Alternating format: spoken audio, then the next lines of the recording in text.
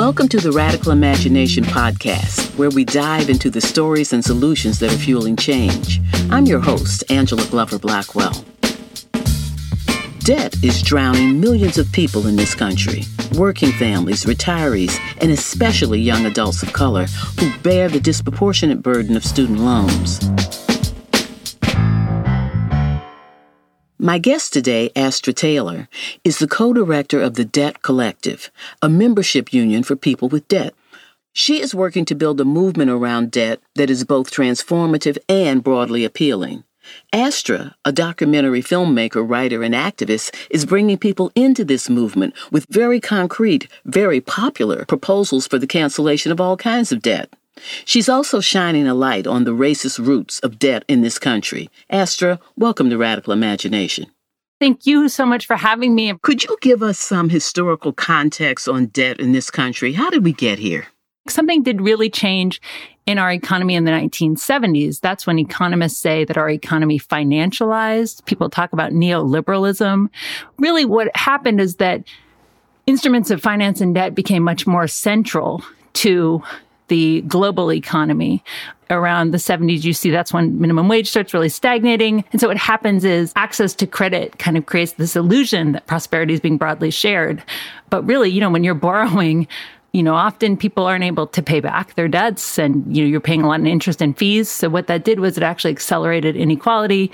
And of course, it has racial and gendered dimensions. But if you go back, that is much older than the 1970s. And you can look at the way that debt has been a tool of social control and racial domination, historically. So look at the history of redlining, which is basically racial discrimination, especially in the housing market, where Black families were either denied loans entirely or offered them on predatory terms, while white families were subsidized with access to New Deal era, government-backed mortgages at very reasonable interest rates. So access to credit on fair terms built the white middle class in the United States of America and disenfranchised, economically, Black Americans. Go back before that, and you can look at the way that debt was used after emancipation, after the Civil War, to bury tenant farmers in these financial obligations that they can never get out of. The game was totally rigged to suppress Black freedom. So, and it's older than that. It goes back millennia. So I think there's really,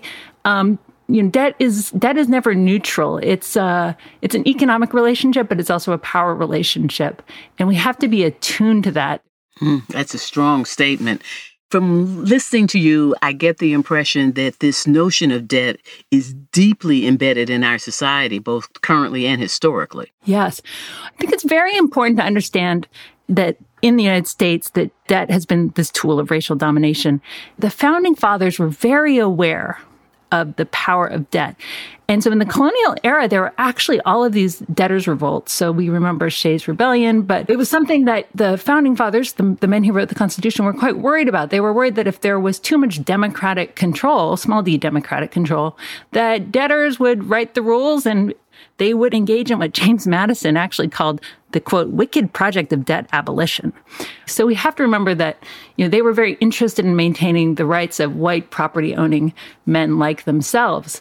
One person who took a slightly different view in that circle was Thomas Jefferson. And he had, on the one hand, what seemed like a rather enlightened perspective. And he said, well, the problem with debt is that, once in a while it's just unpayable. And so debts that can't be paid should expire. And he said that they should expire over the span of a generation, which he thought was about 19 years. And so he was like, there should be debt cancellation. There should be debt relief, because if people can't pay their debts, they should get relief. But that was, again, only for men like him, privileged property-owning white men. He wrote a letter to the governor of Indiana in 1803, and he said, I've got an idea for you. And basically his idea was to weaponize debt.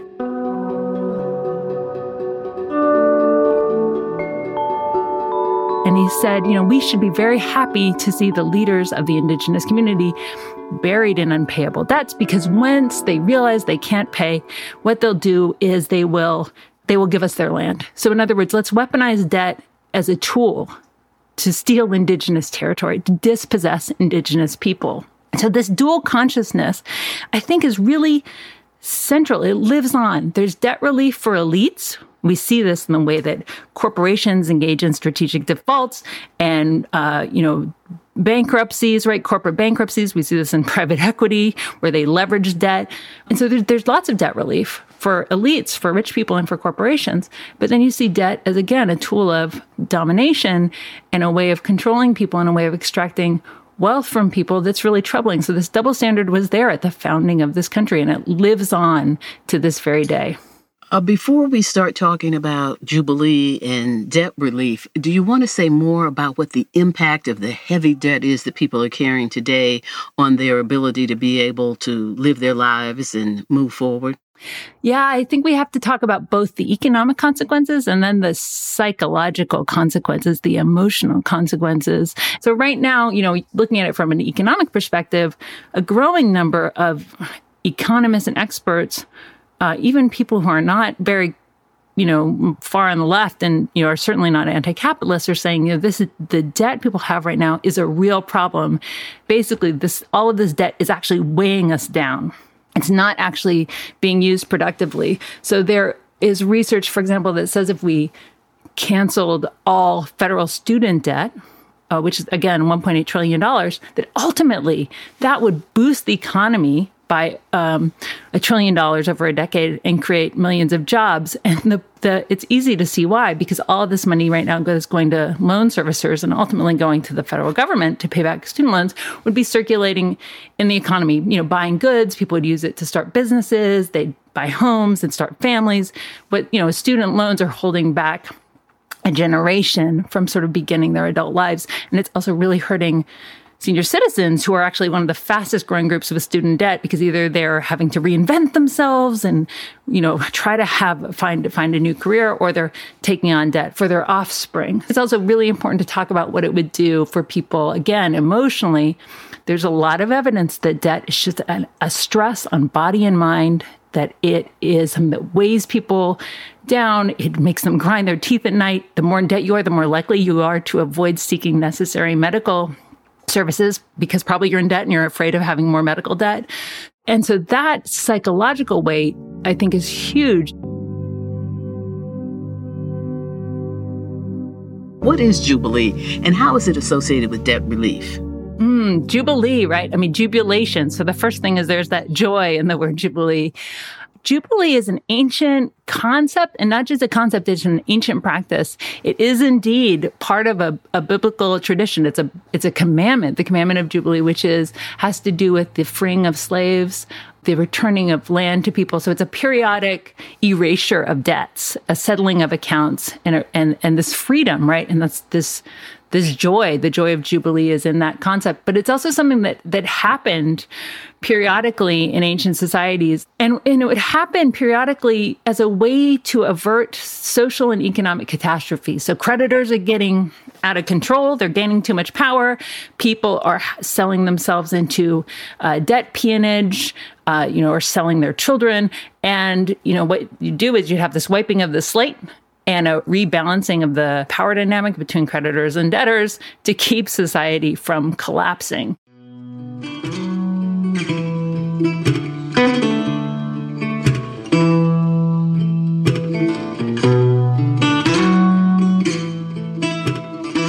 Another example historically of a jubilee, after the Civil War, we know it as Reconstruction. And that was this, attempt to restructure American democracy to finally bring about a multiracial democracy. But it formerly enslaved people called that period, they called it Jubilee. That was the name that formerly enslaved people used for what they wanted to have happen after the Civil War, after emancipation. It gives this potency and this pathos to the word, because we know that Reconstruction, that Jubilee was cut short, that it was cut short by white supremacist terror and violence, and that it was cut short again by the kind of debt contracts that we see in sharecropping, right? And I think it brings into focus the moral question around debt. The Debt Collective, again, the group I organize with, we believe that our moral debt should be paid. And so this brings up the issues of, reparations for slavery. I think it's very interesting that we talk these days that we're finally having a sort of reckoning around racial justice in the wake of the George Floyd uprisings. And I just want to say the word reckoning means a settling of debts, right? Who owes what to whom? And what do we owe? What does white America owe for the fact that Jubilee was, violently sabotaged? And they think there is a debt that needs to be paid. You have a very specific campaign going right now, pushing for the Biden Jubilee 100. Tell us about that. Here's the basic insight of the debt collective that is fueling this new campaign, the Biden Jubilee campaign. Our debts are someone else's assets.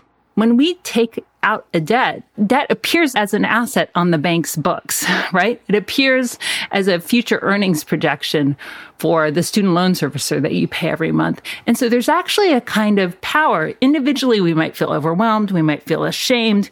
We might feel like we're drowning in debt. But if debtors come together, then collectively, they actually have a tremendous amount of economic leverage, right? And so what we've been doing since 2015 is organizing with student debtors to fight for the cancellation of student loans and the provision of free public college for everyone, which we see as a democratic good and a basic right. So we organize people to commit what we call economic disobedience. In other words, to go on strike. Just like labor unions have to go on strike sometimes, we believe debtors need to get organized and take direct action when it's appropriate. So we figured out all the legal mechanisms that the government actually has to cancel and settle and compromise debts. And our strategy has won over $2.8 billion of debt relief for people who are defrauded by predatory for-profit colleges. Those are schools that typically target vulnerable populations, working class, people of color, single mothers, disabled people, et cetera. And we basically figured out how the Biden administration can cancel all federal student loan debt. And so the Biden Jubilee strikers are part of a national movement to transform our educational system. Again, debt isn't the end of itself. It's really asking, well, why should people have to debt finance education when we want an educated population? And this is the richest country in the world. Absolutely. And this is such an important campaign that a lot of people can relate to because they understand the burden of student debt.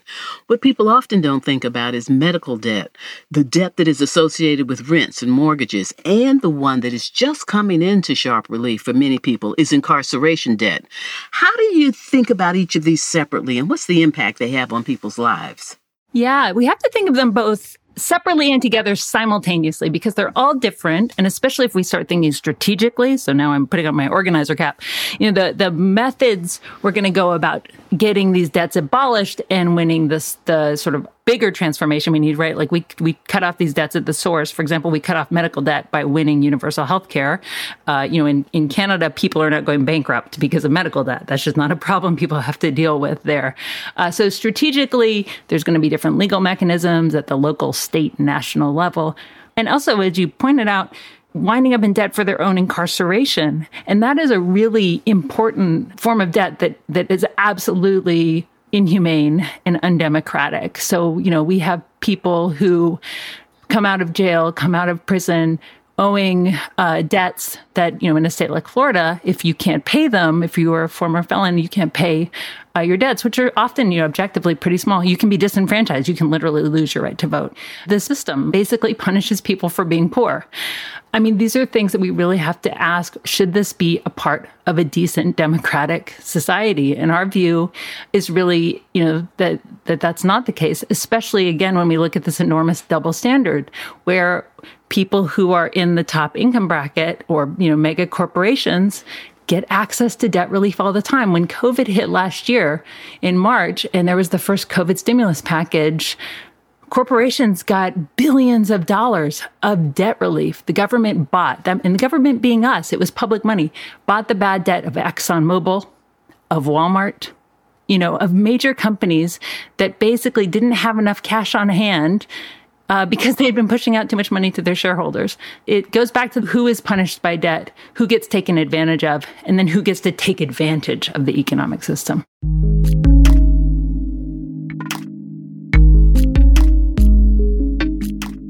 Coming up on Radical Imagination, we continue the conversation about a debt-free future with filmmaker, writer, and activist Astra Taylor. Stay with us. More when we come back.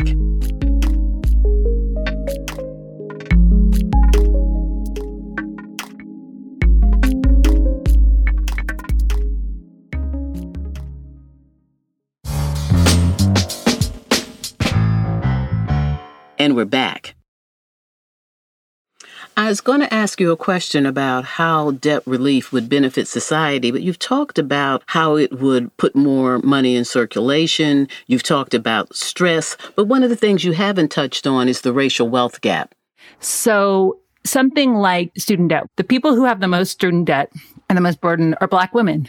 And why? Well, because Black families lack the intergenerational wealth of white families because of historical processes and the systemic racism of, that was present. The redlining that I mentioned, right? So, their parents or grandparents were denied the ability to own a home and build that wealth. So the lack of intergenerational wealth then compounds with discriminatory wages on the job. So you're paid less. Black borrowers are also more likely to be contributing to the well-being of their family members. And so what this means is that after graduation, Black borrowers owe more money than they've taken on more loans than their white counterparts. But then over time, it's harder for them to pay them off. So they tend to wind up with much more debt, 5 years or 10 years beyond graduation. So canceling student debt in this case, is a very easy way to help narrow the racial wealth gap. It doesn't dissolve it totally. It's just one policy among many that we need. But this is absolutely a racial justice issue. How did you get involved in the canceling debt movement? And what is the movement exactly calling for? I got involved because I felt there was something wrong with the way our economy is structured. I had defaulted on my student loans soon after the 2008 financial crisis. 1 million people default on their student loans every year, and that was before the pandemic. It will be very worrying to see what the numbers are moving forward. So I had that personal experience of struggling to pay and then being punished. So what happened was they added to my principal, so suddenly I owed 20% more than I did the day before, even though I was struggling. My credit score was tanked with all of the consequences that come from having your credit score be, in the dumpster. So I had this kind of indignant sense. And I also knew enough of history to know that, the generations before me didn't struggle with student loans in the same way. So there was something going on.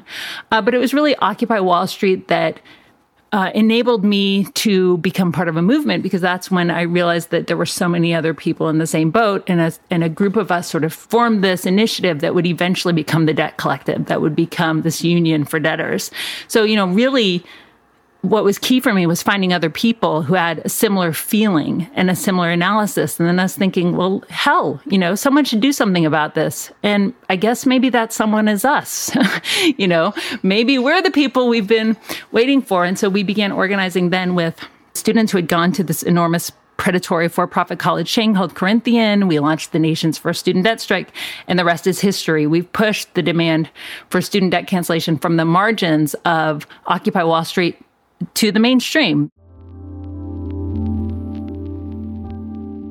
Our demands are for debt abolition coupled with the policies that people need to survive and thrive. And so we demand the cancellation of student debt coupled with public, free, reparative education. So we argue and organize for the cancellation of medical debt and universal health care. We're organizing against cash bail, specifically in California. We use technology whenever we can. So we have built some groundbreaking debt dispute tools to make it easier for debtors to actually exercise their rights. So we are building a tool that will be launched actually next month that will dispute bail contracts.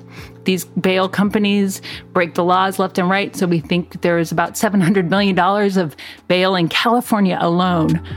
This, owed often by the loved ones of people who are incarcerated. So we're going after that. We're going after back rent.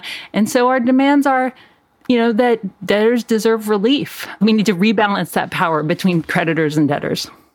Astra, can you imagine a world without debt? I think for me, I want us to do a kind of moral accounting. Again, which debts are legitimate, what debts are moral, and what debts are immoral and illegitimate, right? So I think debts to predatory lenders should be abolished. I think debts for basic democratic and social necessities like education, healthcare, even housing. I mean, some places provide beautiful social housing. Go to Vienna, right? Our houses don't have to be assets that we take out loans for.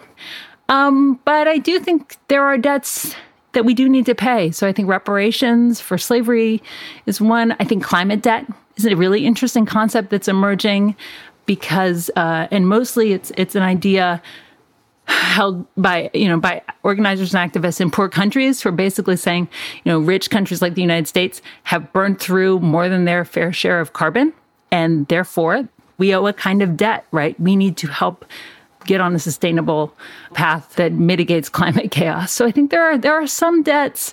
I think we do owe things to each other, right? We come into a world built by our ancestors, and I think we owe a debt that we pay forward to future generations. So I do feel that. And right now I feel that we're stuck in all of these sort of corrupt, exploitative, extractive economic relationships, and it obscures these ones that would actually bind us together and make us all richer in the end. Thank you so much for speaking with us today. I want to thank you so much for having me and for all the work you've done. Astra Taylor is a documentary filmmaker, writer, and activist. She is co-director of the Debt Collective, a membership union dedicated to abolishing debt.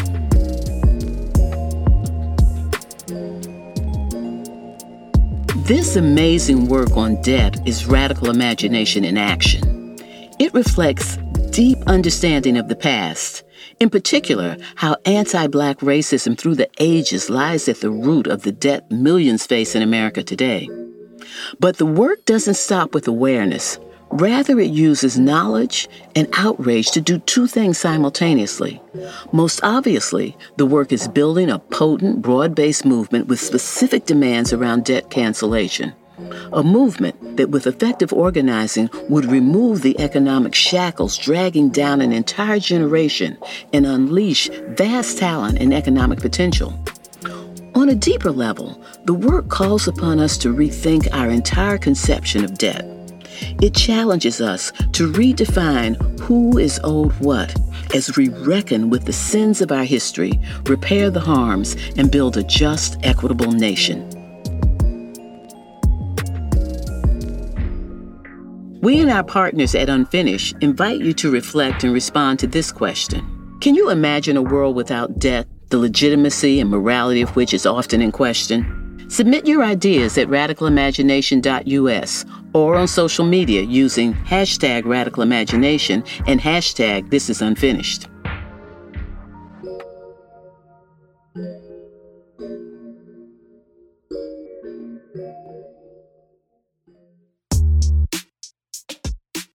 Radical Imagination was produced by Futuro Studios for PolicyLink.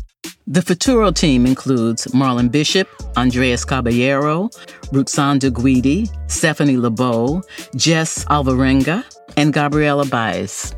The PolicyLink team includes Glenda Johnson, Rachel Gashinga, Virgil Ramos, Eugene Chan, Fran Smith, Jacob Gulkashian, and Venice Dunn. Radical Imagination is supported by Omidyar Network, the David and Lucille Packard Foundation, Pivotal Ventures, the Melinda Gates Company, and Unfinished. Our theme music is composed by Taka Yususawa and Alex Segura. I'm your host, Angela Glover Blackwell. This is the last episode of our third season, but please be on the lookout for more in the next season of Radical Imagination. And in the meantime, you can find us online at radicalimagination.us. Remember to subscribe and share.